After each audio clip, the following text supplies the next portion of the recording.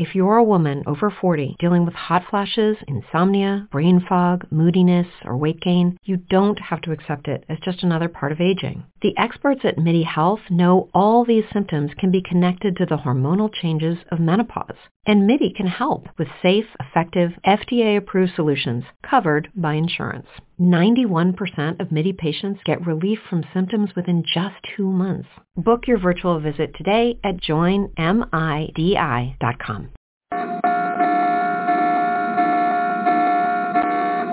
This is not a drill. This is not a drill. General quarters. All hands on your battle stations.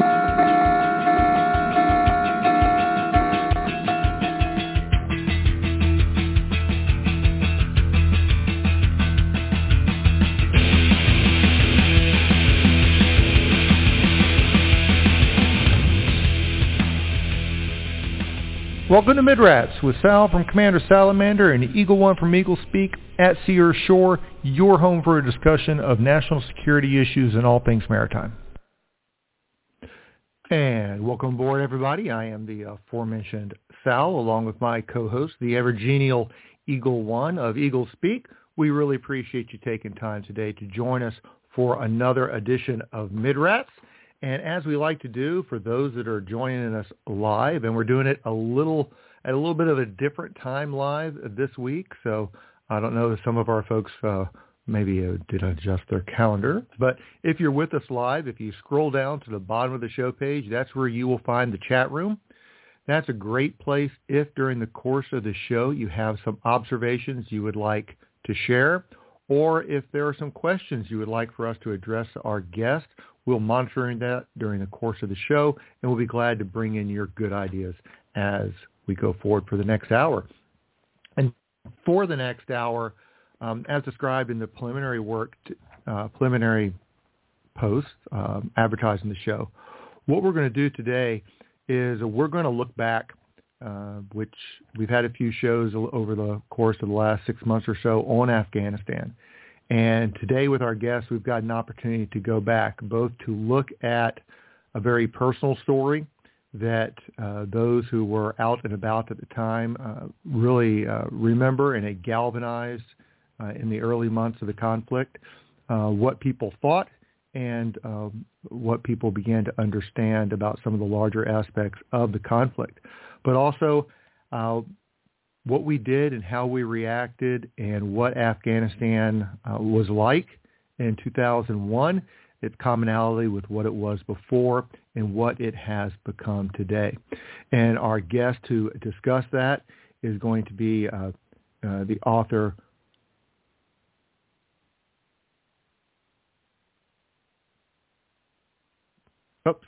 I just muted myself, but now I'm back on board. It's going to be author Toby Harden. He's also a journalist and winner of the Orwell Prize for Books. He's a former foreign correspondent for the Sunday Times of London and the Daily Telegraph, who reported from 33 countries, and somebody who should feel right at home here on Midrats. He also spent 10 years as an officer in the Royal Navy before becoming a journalist. Toby, welcome to Midrats. Hi, great to be with you. Thank you. Well, we really appreciate you coming on, and congratulations on the book. And it's, the timing is interesting, so to speak, when it came out in 2001. Yeah. And how everything wrapped up the way that it did in August. And I thought it just as an opportunity for you to set the table for the listener is the book I found interesting in this regard, in that it's a very personal story about individuals and people, and oftentimes when you're looking at big sweeping events, it's just the events and the big pieces on the map that move, but the further granular you get, you actually have individuals, and occasionally, like it was for one of the principal players in your story, if not the personal player of the story, you can get down to very granular individuals that tell a interesting story about nations and institutions and larger events. But it's also a great review for those, it's easy to forget that we had been involved with it for 20 years, which means a lot of people, they were not adults or in their teens or actively looking when things kicked off. And it gives a snapshot of Afghanistan when we decided that we wanted to become another part of its story. So just as a backgrounder, what brought you to the story and made you realize that this is a book that you needed to produce? Yeah, certainly. Well, it was a kind of a long and winding road, really. I mean, my background, as you can tell from the accent, as you mentioned, is British. But I was a foreign correspondent. After my time in the Navy, I was a news reporter in London briefly, and then my big break was Northern Ireland. And then because Northern Ireland became political, I got the reputation for being able to cover politics, even though I've never been a lover of politics. So I got sent to Washington in '99 and was just kind of wondering a little bit about, how this sort of fitted my sort of, talents and sort of aspirations, because it seemed like a lot of guys in suits and, the Oval Office, Capitol Hill, etc. But then, of course, 9/11, I'd been in the US for 2 years on 9/11. And, I was walking into the office in Washington, D.C., and there's reports of a plane that's, flown into the World Trade Center. And, that cliche that's also true, my life changed as did so many others. And so, I wanted to get to Afghanistan. I was pretty frustrated that I couldn't. But obviously, they wanted the guy in Washington to cover the Washington politics. And I was pretty well established covering the Bush administration at that point. But I vividly remember Mike Spann being killed in the news, and how rare it was for a CIA officer to be, his affiliation to be made public. And Mike's funeral at Arlington Cemetery in early, I think it's December 7th, 2001, and Shannon Spann, also a CIA officer whose affiliation was also made public, delivering this sort of beautiful eulogy. And I remember John Walker Lind, the so-called American Taliban, this American from California, that was one of the prisoners. In fact, he was Al-Qaeda. But then everything moved on. It was anthrax and Iraq and all the rest of it. But it really just stuck with me what an amazing person Mike Spann sounded like, and just what was he doing there? What was the story of the team? And then a couple of years later, probably about 3 years later, I was in Iraq, strangely enough, and somebody said, "Did you ever see the footage of that CIA officer who was with Mike Spann, running through the fort in Mazar-e-Sharif?" And I hadn't, so I looked at it, and that was David Tyson, who was actually a CIA case officer, not a paramilitary. Mike was a paramilitary.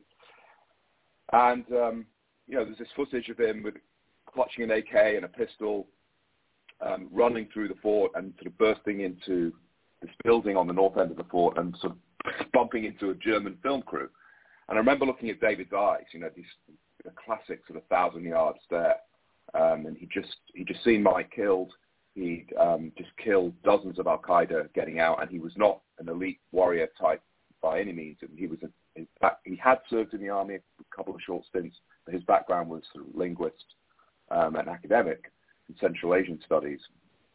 And I just remember looking at David and thinking, like, what has that guy been through? He's been through this sort of carnage, this near-death experience. He doesn't know whether he's going to survive the next few hours. He doesn't know how he's going to get out. And I was just fascinated by him. And so a few years later, it was about 2013, I was back in the States and kind of, covering U.S. politics. I remember covering Chris Christie's run for re-election in New Jersey and not feeling kind of delighted about, the story or the person actually either. And so I decided to try and track David down, and I found an acknowledgement to him in an academic book, and I emailed a professor at Indiana University, and so I was in New Jersey, and the phone rang, and it was David Tyson. So we met up, and he was still serving in the CIA, and I couldn't. He couldn't really talk to me in any great depth, and he was probably sort of sounding me out and sort of reporting back. But I could tell from the way he spoke that he, on some level, really wanted to tell this story, and that he was telling it internally. And so for various reasons, not least that David was still serving, it kind of got shelved at that point. But then 2019, I thought, well, 20th anniversary of 9/11 is approaching, and it looks like the end of our involvement in Afghanistan is approaching. Although at that point, I didn't know it was going to end sort of exactly on the anniversary, or just before, in fact, in the end. But the deadline, Biden's first deadline, was the 20th anniversary for the deadline for pulling out troops. And so I thought, this is the time, and I actually got the deal without having anything guaranteed. I mean, I'd spoken to some Green Berets in 2013, and I was pretty confident David would speak, but not certain. But there were no guarantees. And then I had the contract signed, and a month later, David emailed me and said, "Hey, sorry, I haven't been in touch. I've just retired. I'm ready to talk." And so it went from there, and I just pieced it together. And then it was sort of like parallel tracks. There was the book research and writing, and at the same time, obviously the anniversary was approaching, but also the end of our involvement. And then we went to the 2020 campaign. Both candidates were pretty much committed to pulling out all American troops. And so it just happened to come at this point, which, also my pitch had been, this is history now. It's not classified.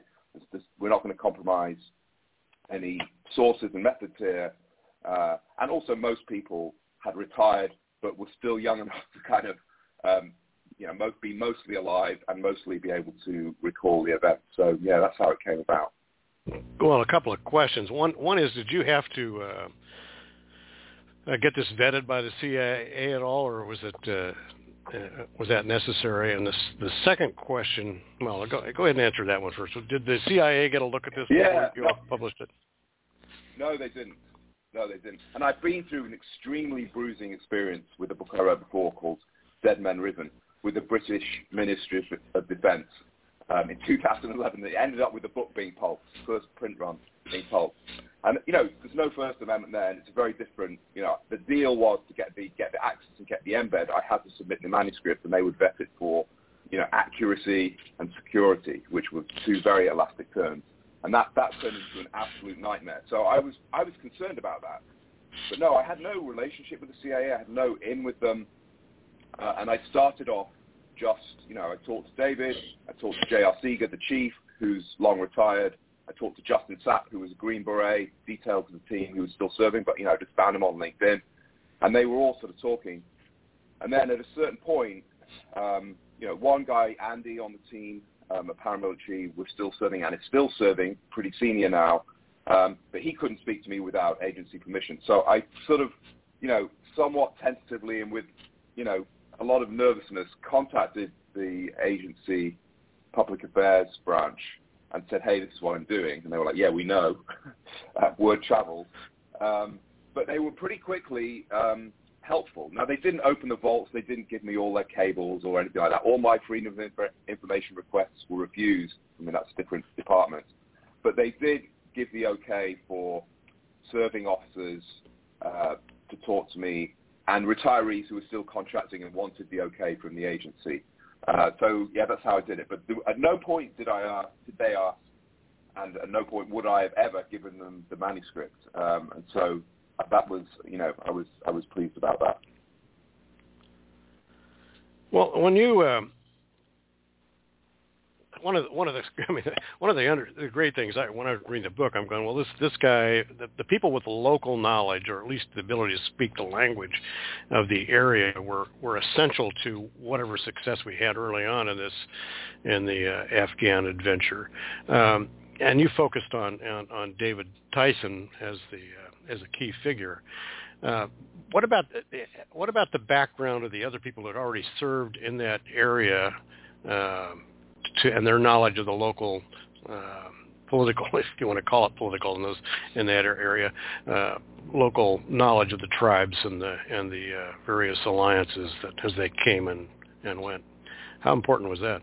Yeah.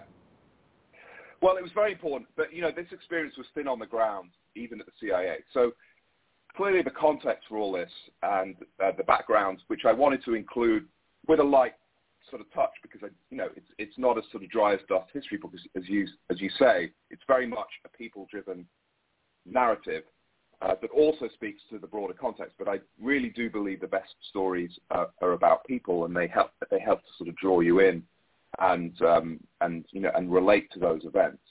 But it's interesting. So the makeup of the team. So we're talking about CIA Team Alpha, who was the first CIA team behind enemy lines. So there was a previous team, Jawbreaker, that went into the Panjshir Valley, but they were with the Northern Alliance in sort of safe territory.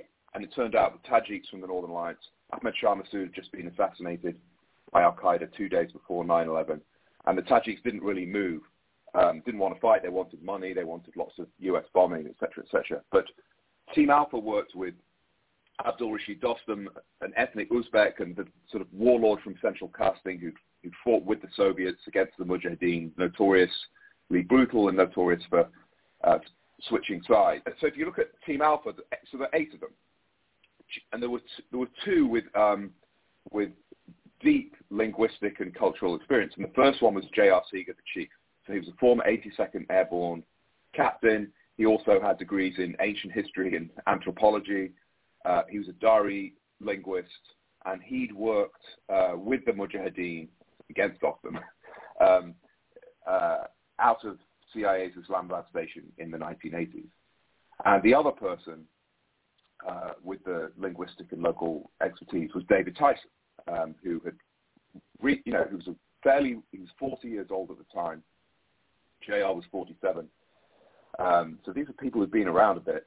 And David had joined the CIA just 3 or 4 years before, and he was the only Uzbek speaker in the CIA, and also spoke Dari and lots of other languages. And he'd lived in Central Asia for several years, and at one point he was so close to going native he didn't own a pair of shoes.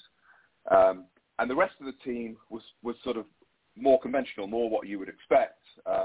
Alex Hernandez was the deputy chief. He was former 10th Group Special Forces Sergeant Major, who'd a full career in Special Forces, and went on to have a 20-year sort of paramilitary career in the CIA. There was Mark Rausenberger, who was a medic, former Army. Justin Sapp, who was a serving Green Beret, who was detailed to the team. Andy, I mentioned, was the former Special Forces reservist, who was also relatively recently joined, and Mike Spann, who was a former Marine and Anglico, Air Naval Gunfire Liaison Company officer who was also fairly new to the CIA. So it was an eclectic team of some, elite warriors, but also linguists and sort of Afghan hands, if you like. And, if we could have replicated that, across Afghanistan, for the next couple of years, things may have been different. But certainly with Team Alpha, using really the principles of the, OSS, and, alongside Green Berets, and ODA came in shortly afterwards, ODA 595, the famous horse soldiers. And, the principles were that it was an Afghan fight. Very small numbers of Americans. I mean, in this period, we had hundreds of Americans, not, 100,000. And they were advisors to the indigenous resistance who were fighting the foreign invaders of the Taliban, and more specifically of the Arabs from Al-Qaeda. And, most of the fights, there was the awesome might of U.S. air power above, Navy jets and U.S. Marine Corps and Air Force, and that certainly, tilted the military equation. But the bulk of the fighting on the ground was done by the Afghans on horseback, with the Americans to one side. And the Americans, they had soft lambs to, call in laser-guided missiles, but they went in, Team Alpha went in with Kalashnikovs and Glock pistols. No body armor, no helmets, no uniforms, no cool kit. And so it was kind of old school. It was like the Jedburgh teams, in World War II of SOE. and OSS and all those principles. And it was a provisional victory. It's easy to remove a regime, as we know, and much less easy to sort of fill a vacuum afterwards. But we essentially won much more quickly than anybody would think, and then of course spent, I guess, the next few decades slowly losing. It's interesting. That's one thing that I enjoyed about the book. As regular listeners know, we've talked on previous shows about the staff weenie view back in the fall of 2001 and the winter of 2002 is we're in for some type of small little operation somewhere between punitive expedition and just a very specific mission, very much in line with, and again, if you could flesh out a little more, I thought one of the more interesting characters early on was Cofer Black. And it almost seemed like the problem was a different definition of this. When you are asked, can you do this? Cofer Black and his CIA said, okay, if you define this as throwing over the Taliban and using the indigenous people to do that, we can do this. But I guess it wasn't very, very well communicated, or do you think it had yet to fully evolve that Rumsfeld, Wolfowitz, their definition and the administration's definition of what this would be, which I guess you could pull a thread and somewhere between D.C. and Brussels and the Bonn Accords afterwards redefined what this is. Do you see that disconnect between defining this early on that kind of led to what you said 2 decades later of slowly losing? Yeah, so that's a good way of putting it. This changed. I think that this at the beginning. So the CIA, again, this is an important part of the context, which not many people sort of remember at this point.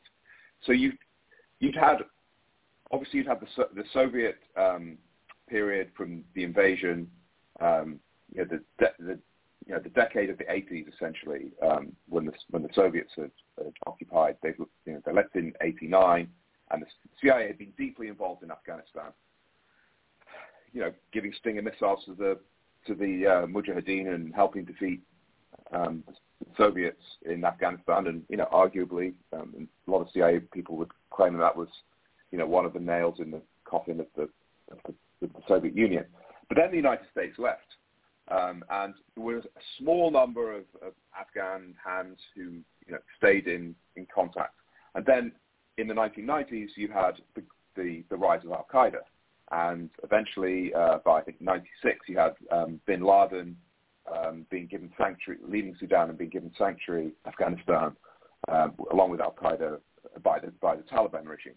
So then you had the Alex Station, the Bin Laden unit in the CIA, which was part of the Counterterrorism Center, which was led by Cofer Black, sort of sounding the alarm. And you had the USS Cole in I think it was October 2000. You had the embassy bombings in East Africa in 1998. So Al Qaeda killing Americans, attacking major American targets, and more and more intelligence that Al Qaeda is coming to America. And so the alarm was being sounded, and it was it was kind of blinking red was the phrase used by George Tenet, then the CIA director, by 2001. But from 1999, there were CIA officers flying into Afghanistan. And in fact, David Tyson was on one of the early missions in 1999. They'd fly in from Tajikistan into the Panjshir Valley and talk to Ahmed Shah Massoud about gathering intelligence and helping him financially. And there were lots of sort of caveats, and the CIA wanted to go kill Bin Laden. Clinton administration and the Bush administration, weren't really into that because assassinations and all that kind of stuff. Of course, all that changed on 9/11.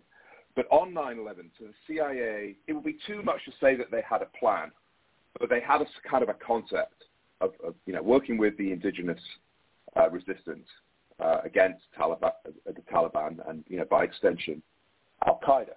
Pentagon didn't have a plan. I mean, it was astonishing, really. But Tommy Franks basically came up with nothing. So, it'll take 2 or 3 months to come up with, something, with hundreds of thousands of troops sort of rolling in. And Bush, and the nation, in a way, I think, they weren't into that. We wanted vengeance. We wanted to get these people immediately. We wanted to stop the next attack.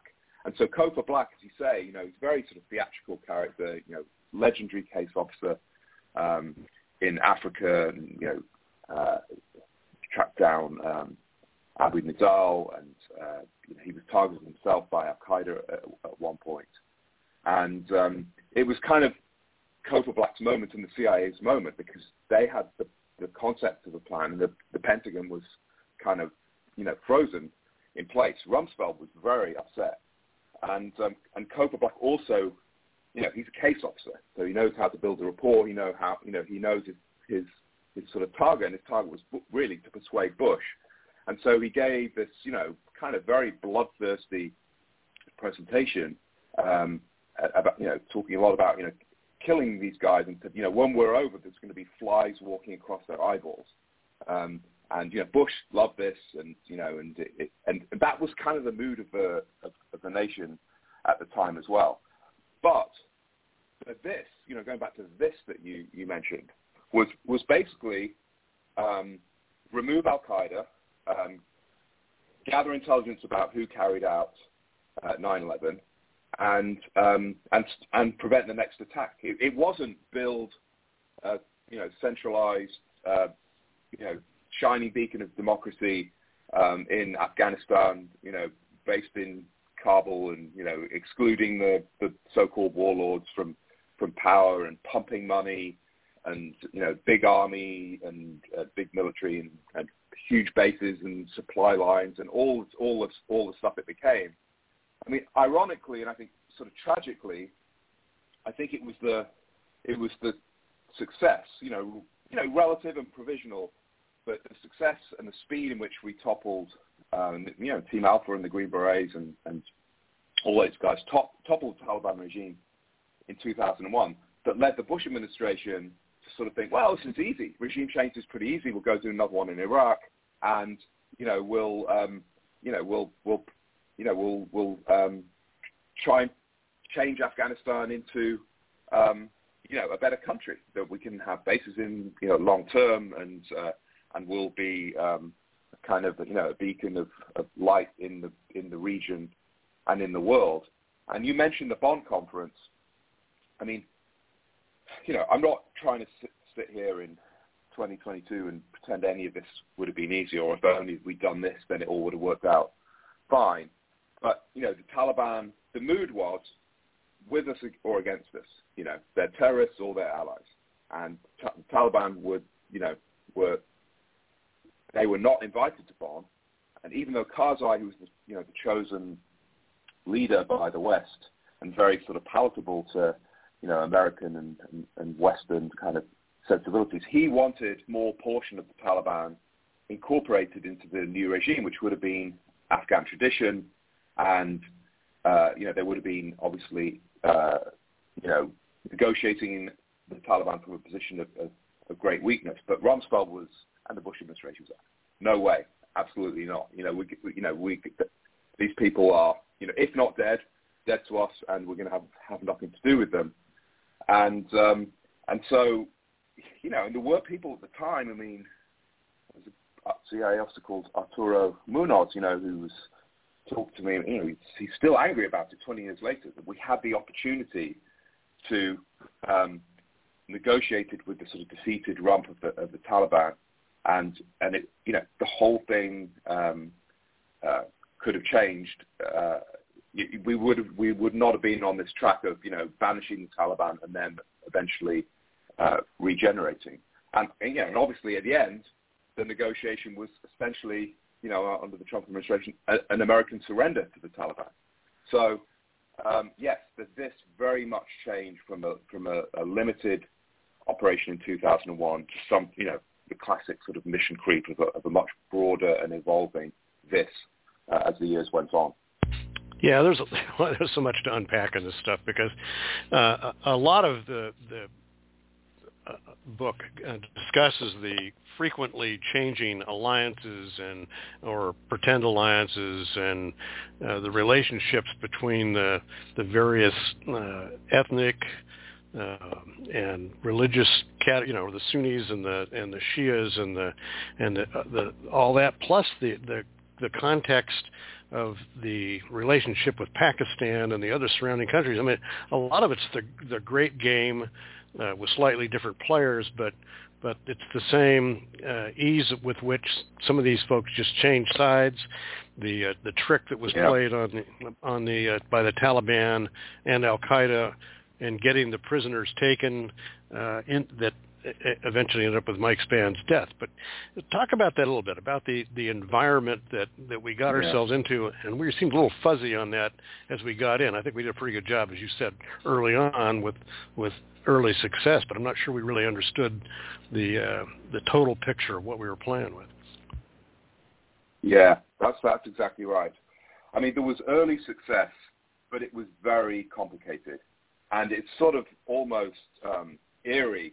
I found in the research and talking to people how there were sort of indications of problems to come. So even in success in this, relatively limited operation, and so yes, the Trojan. Yeah, so if you look at shifting alliances, this kind of murkiness of relationships between Afghan tribes and ethnic groups, the very fuzzy notion of surrender,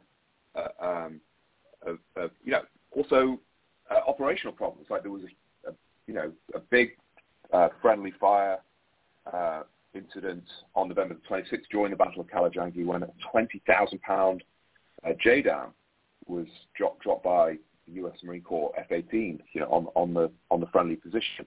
And in success, a lot of these complications and these problems, which could have been indications of this is really murky and complicated, even in a limited operation. Do we really want to get into that? They were sort of, David Tyson was fascinating on this because he's a guy who, speaks near fluent Uzbek, had, been in and out of Afghanistan and really bonded with the Afghans and understands them on a level, I think, that very few Americans do. And he said that he had a realization about a month into this, and he would talk about the Afghan onion, peeling the Afghan onion, like the different layers of sort of intrigue and nuance where you think something's straightforward, but actually there are several layers of stuff underneath it that shows it's not straightforward.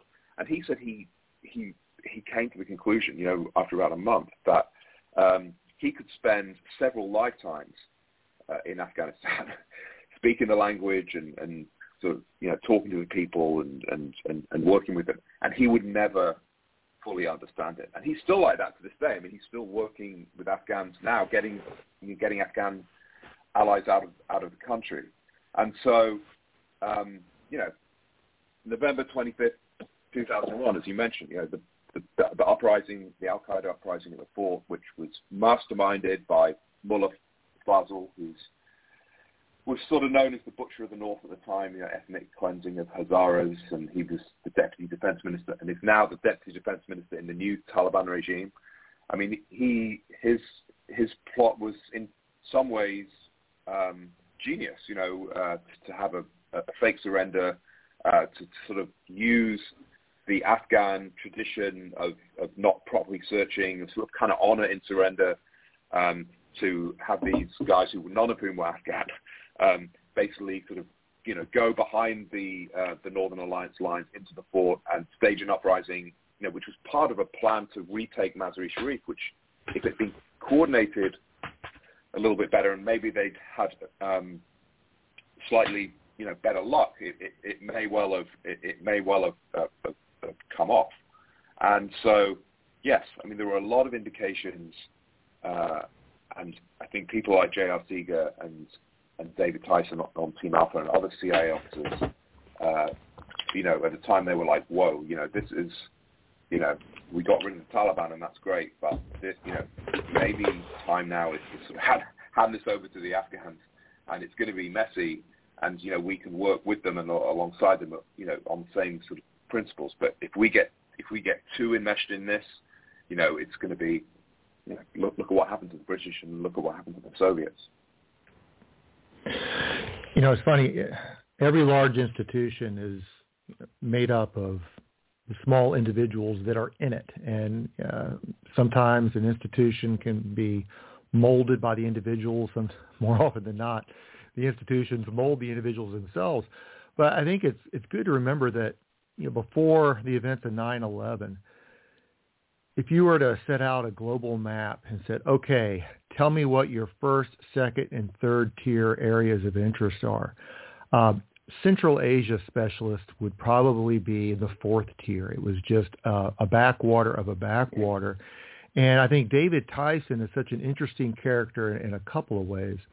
Individual, he's an actual person, not a character. We all have known, especially those of us who have been around academia, there are certain people in academia or in your life who have very unique and particular interests that not that nobody else cares about, but many people don't discover. And he seems to have been one of those characters that had a take for language, was really in love with a certain part of the world that nobody else seemed to care too much about. And when you look at the CIA that has an institutional reputation, and most people either know it from reading fiction or some of the unfortunate characters that they see from the Washington, D.C. establishment that have a CIA tag on their lapel. But when you look at David Tyson, Michael Spahn, like a lot of the guys on the paramilitary wing, are kind of out of central casting.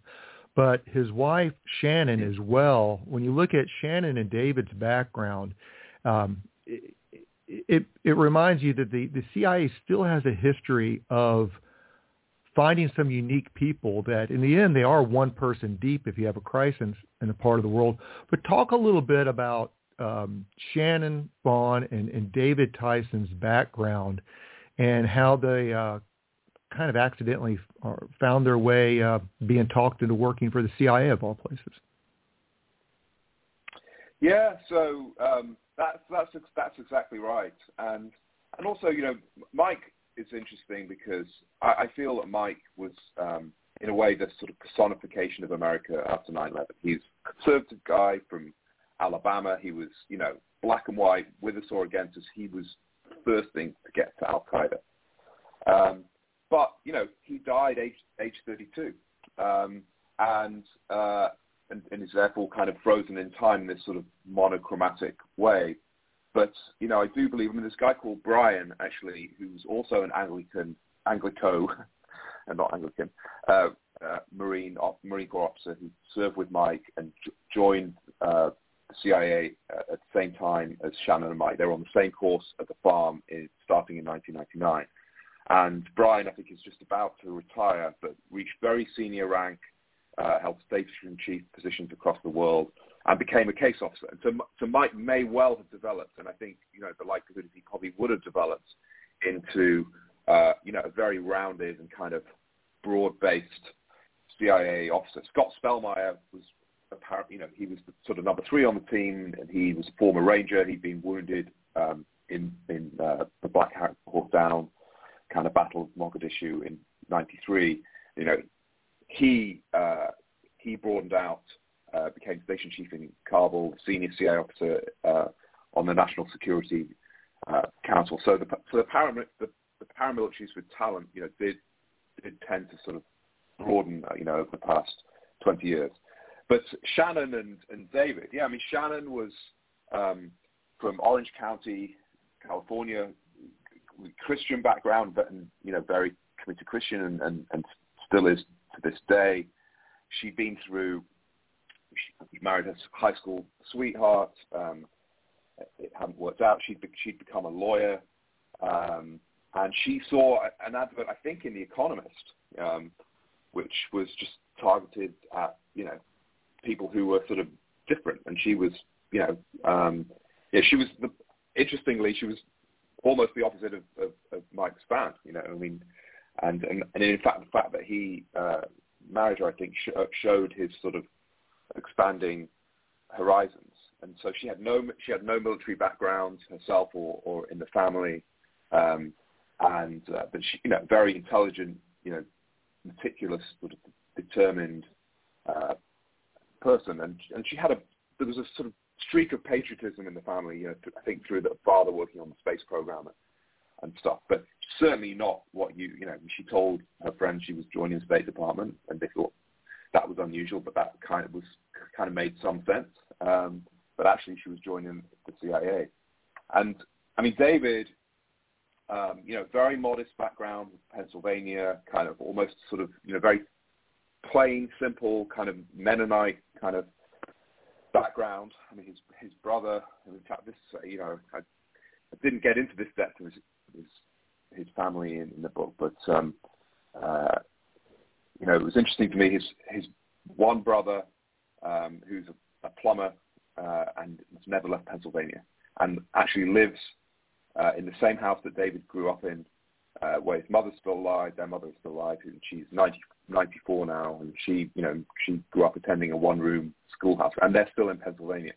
But David, for whatever reason, when he was 17, he wrote off the French Foreign Legion, said, "I want to join," and he couldn't because he didn't have money for the ticket to France. But he joined the army as an artilleryman. Went to Germany, played a lot of basketball, but didn't do much kind of hardcore stuff. And then he studied Russian. He took a course in Russian at college, and he just sort of found his kind of path in life. He realized that he was a gifted linguist. He sort of calculated, or was advised by a mentor, that there was too many Russian speakers around. If you want to carve out a career in this stuff, and you clearly love it, then go for a niche, go for something obscure. And that led him to Central Asia, and learning Uzbek and Turkmen, and just falling in love with that culture. But at the same time, his father had been in the Navy in World War II, and I think was on board the USS Intrepid when it was hit by kamikaze Japanese suicide bombers, and so there's sort of a strong patriotism there, and sort of a notion of service. And David visited the Soviet Union as a student, and he believed in America, the United States, the American way. And because he was going to these obscure places,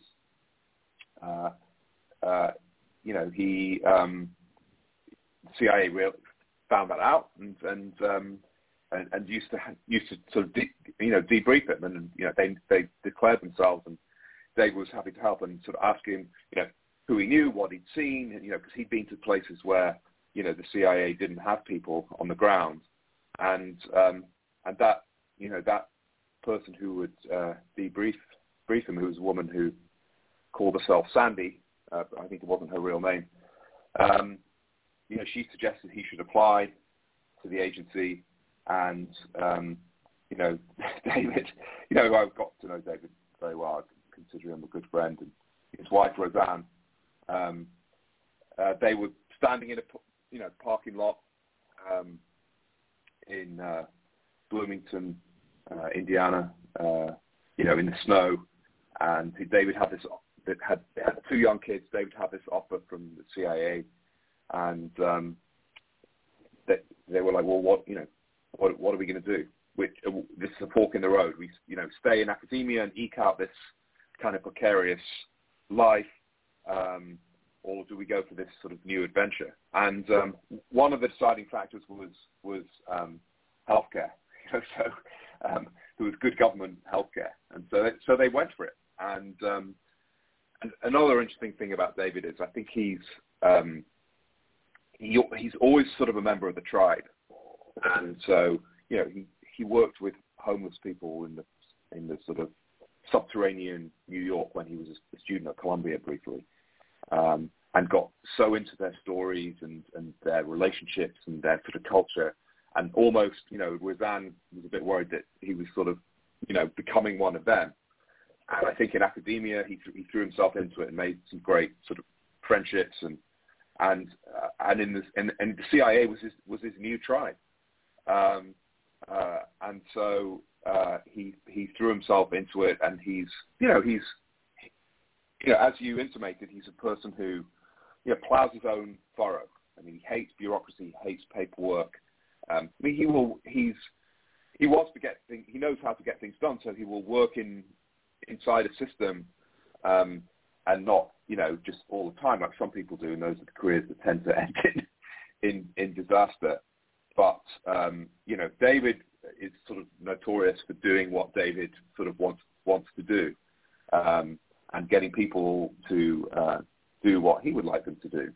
And so, a really interesting person, with difficult to manage, but with sort of immense talent. And I do think we need people like that in the CIA, in the armed forces, because otherwise you have groupthink. You become, it's all about zero defects mentality and risk aversion. And I think this early period after 9/11 showed that that some of the mavericks, the people who came at things from a different direction and kind of thought outside the box, to use that sort of cliche, were the type of people that we needed. Mark, are you there? Yeah, I'm sorry. Early on in the book, you were discussing it's that on-off switch again. The friction between the U.S. military and the CIA teams, and sometimes the military was so risk adverse that it was causing issues for the CIA teams trying to get on with their mission. Could you kind of discuss that a little bit? Yeah, so like a lot of these things, on the ground, they work together almost seamlessly. So ODA 595, there's 4 soldiers, the movie 12 strong, 12 Green Berets who sort of came in after Team Alpha and sort of worked alongside them. And the other ODA that was with Atta. So Atta Mohammed Noor was the Tajik sort of warlord who was the ally/rival of Dostum, and they eventually worked together to take Mazar-e Sharif. So a second ODA came in with them, and the smaller CIA team, Team Bravo, which was 3 members, came in to work with 534 and Atta. And that all worked extremely well.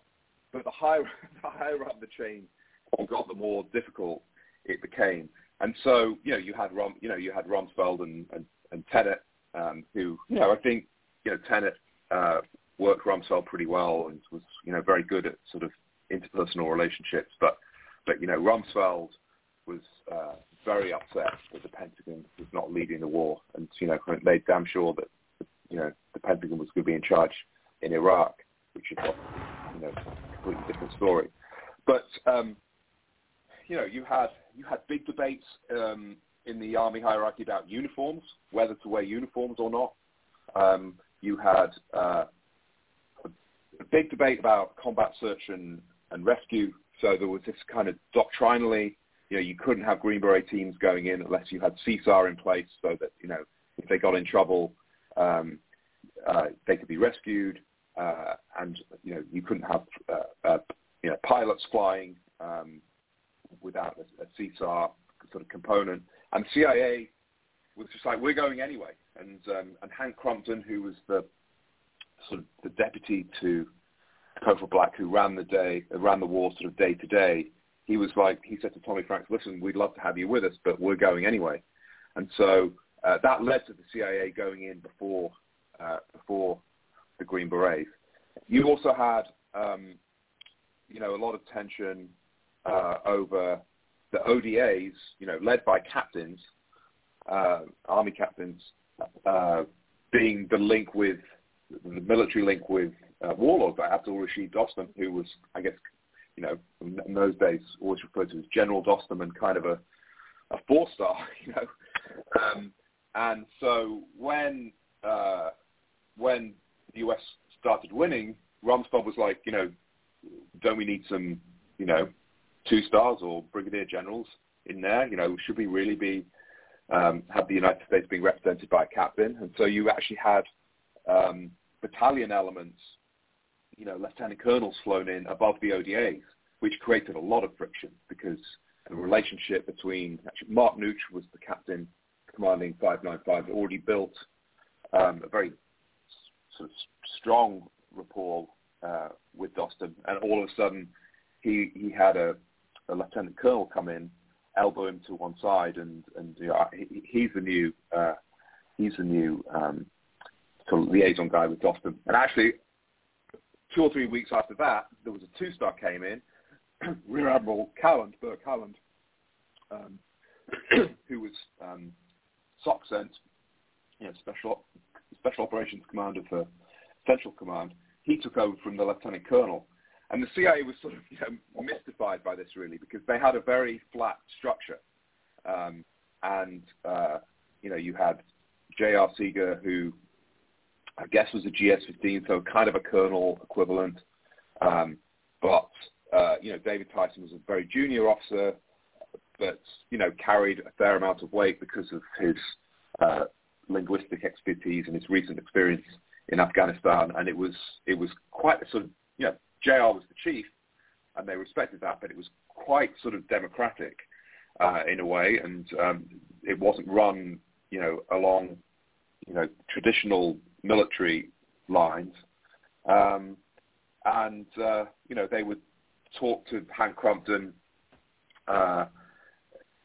every day, but they would make the decisions. Hank Crumpton would almost always, go with what J.R. Seeger or Alex Hernandez or David Tyson wanted to do, whereas the military had to go through Task Force Dagger, which was commanded by John Mulholland, who was a colonel, who really should have been a 1 or a 2-star there, and as Mulholland says by himself, but Mulholland had the Pentagon breathing down his neck, and sometimes even Rumsfeld himself, making calls to people, who would get very upset when helicopters couldn't fly, on the fairly reasonable basis that everybody might die if they did because the weather was so bad and the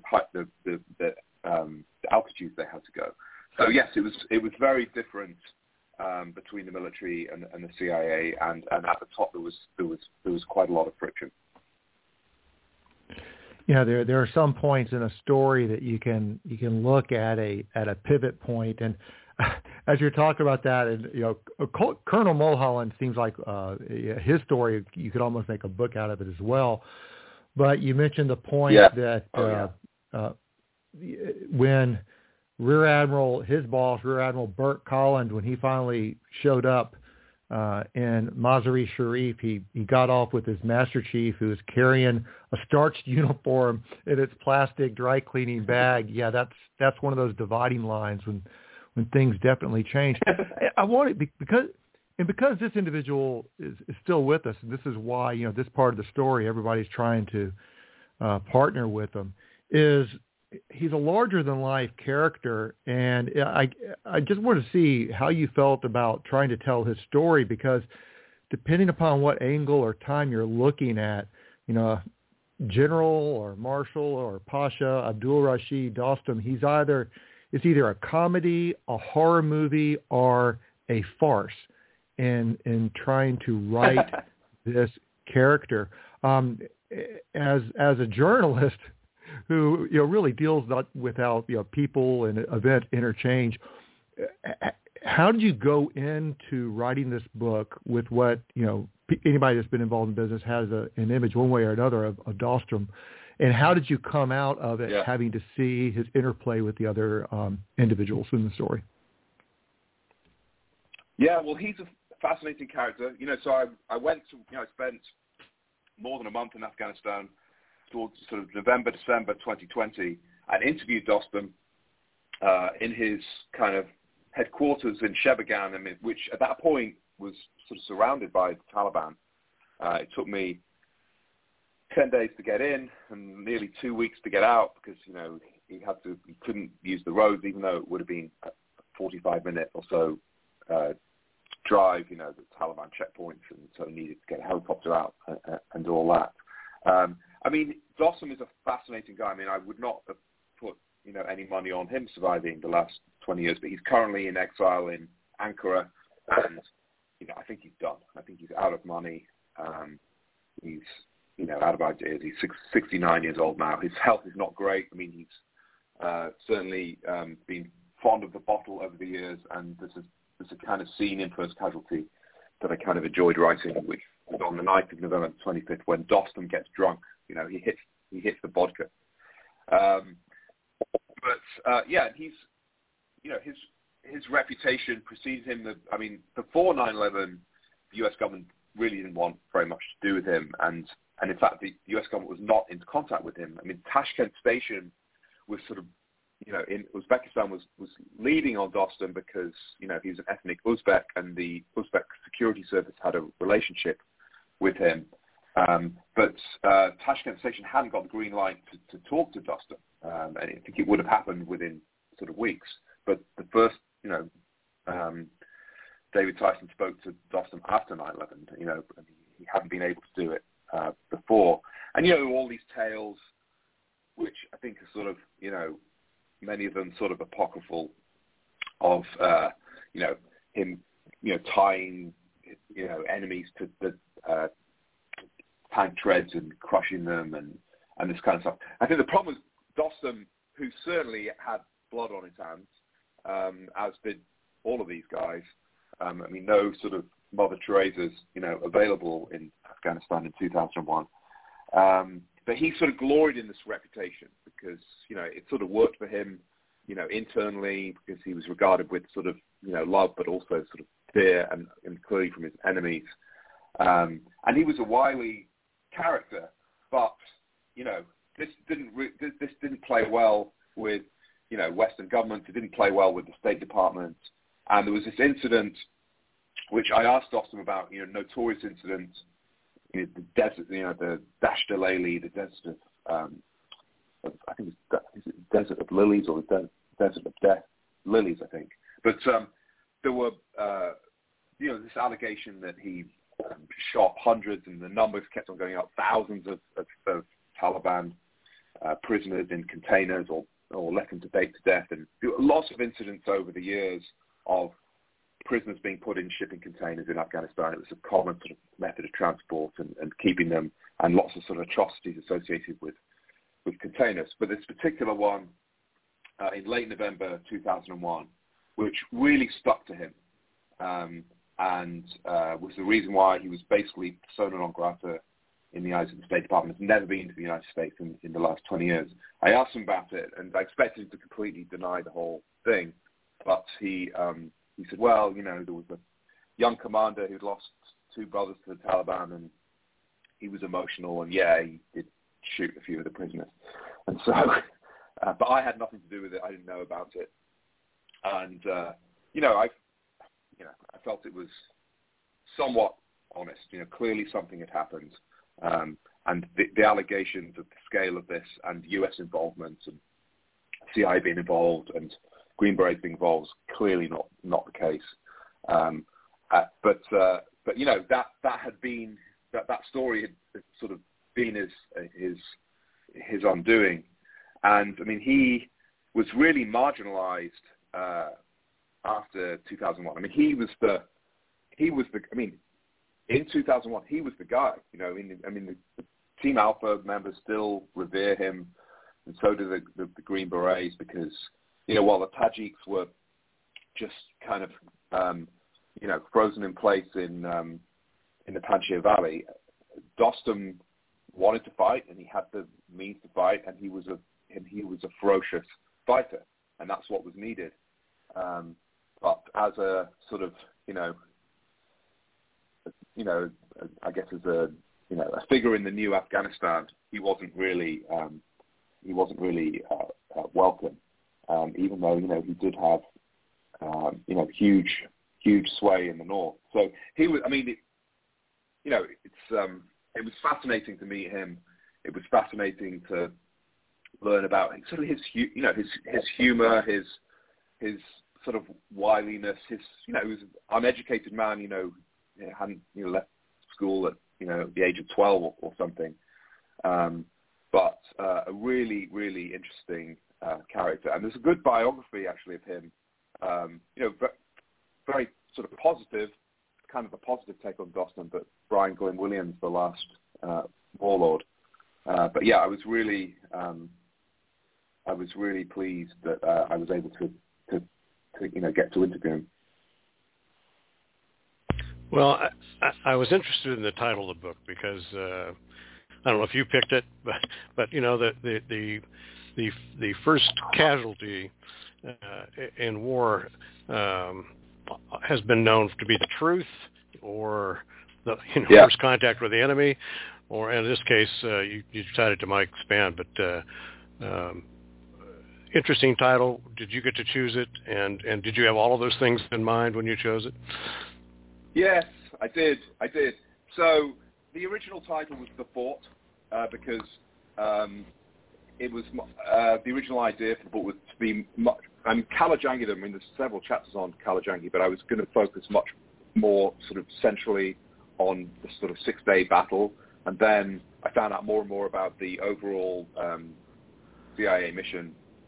And so the publisher, we started batting around some other ideas, and Vanessa Mobley, who's my editor at Little Brown, who's now actually senior opinion editor at the New York Times, she's just left publishing, sadly.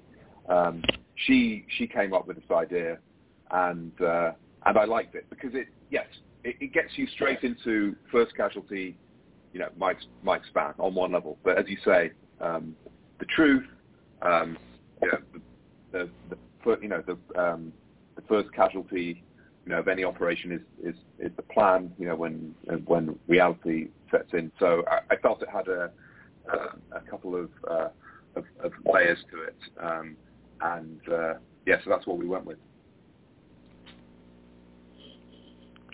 Well, Toby, it's been an absolute great hour, and I really appreciate the time to talk to you and kind of point our listeners in the direction if they haven't looked at the beginning of the conflict in Afghanistan, and I think that seeing the background and seeing the players, it not only gives people a different perspective on that, but it also, in a lot of ways, you did a great job of humanizing the people who are in the CIA that rightfully so are often in the background, and gives a little bit of the human detail to that. Again, Toby's book is First Casualty, The Untold Story of the CIA Mission to Avenge 9/11. The link is over on the show page. And Toby, for the listeners, what are you working on next? And where would be a good place for them to keep an eye on you? So what's next, to be decided, but, I've, just written a proposal for another book and it's, currently with publishers now. And so we'll see what happens with that. But I'd certainly, want to get, I had, first book, Bandit Country, about the IRA in Northern Ireland, and then it was 10 years before Dead Men Risen about British Intel, and then another 10 years before First Casualty. I need to up my hit rate, and so I'm not going to wait another 10 years. The way to, otherwise we'll kind of run out of life here, at the age of 56. But, TobyHarnden.com is my website. I'm trying to be pretty available. I post a lot of content on Instagram, actually a lot of photos. In fact, I realized I had 16,000 photos from this period. So I'm Toby Harnden 1, the number 1 on Instagram, and at Toby Harnden on so the book's available on Amazon and all the places where books are sold. So yes, I'm trying to be fairly kind of accessible these days. Well, that's great. I will definitely put a point there to your Instagram page on the show page. I'll update that. Thanks again, and look forward to the opportunity to talk to you again at some point down the road, hopefully before 2030. Yeah, exactly. thanks so much. I really enjoyed it and appreciate being on the show. No, thank you for talking to us. It's been great. Very informative. All right. Thank you. Thank you. And thank you, everybody, for joining us for another edition of Midrats. Until next time, I hope you have a great Navy Day. Cheers.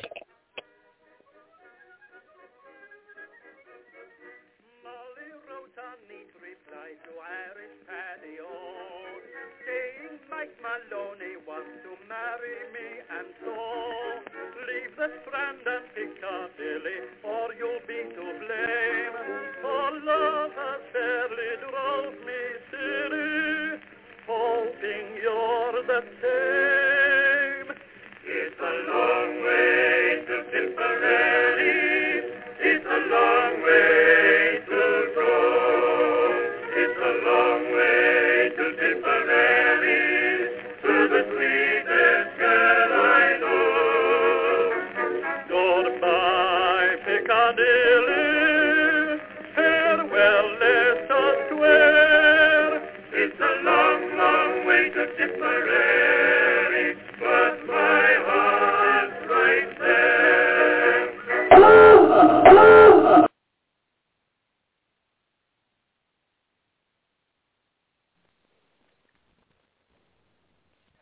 If you're a woman over 40 dealing with hot flashes, insomnia, brain fog, moodiness, or weight gain, you don't have to accept it as just another part of aging. The experts at MIDI Health know all these symptoms can be connected to the hormonal changes of menopause.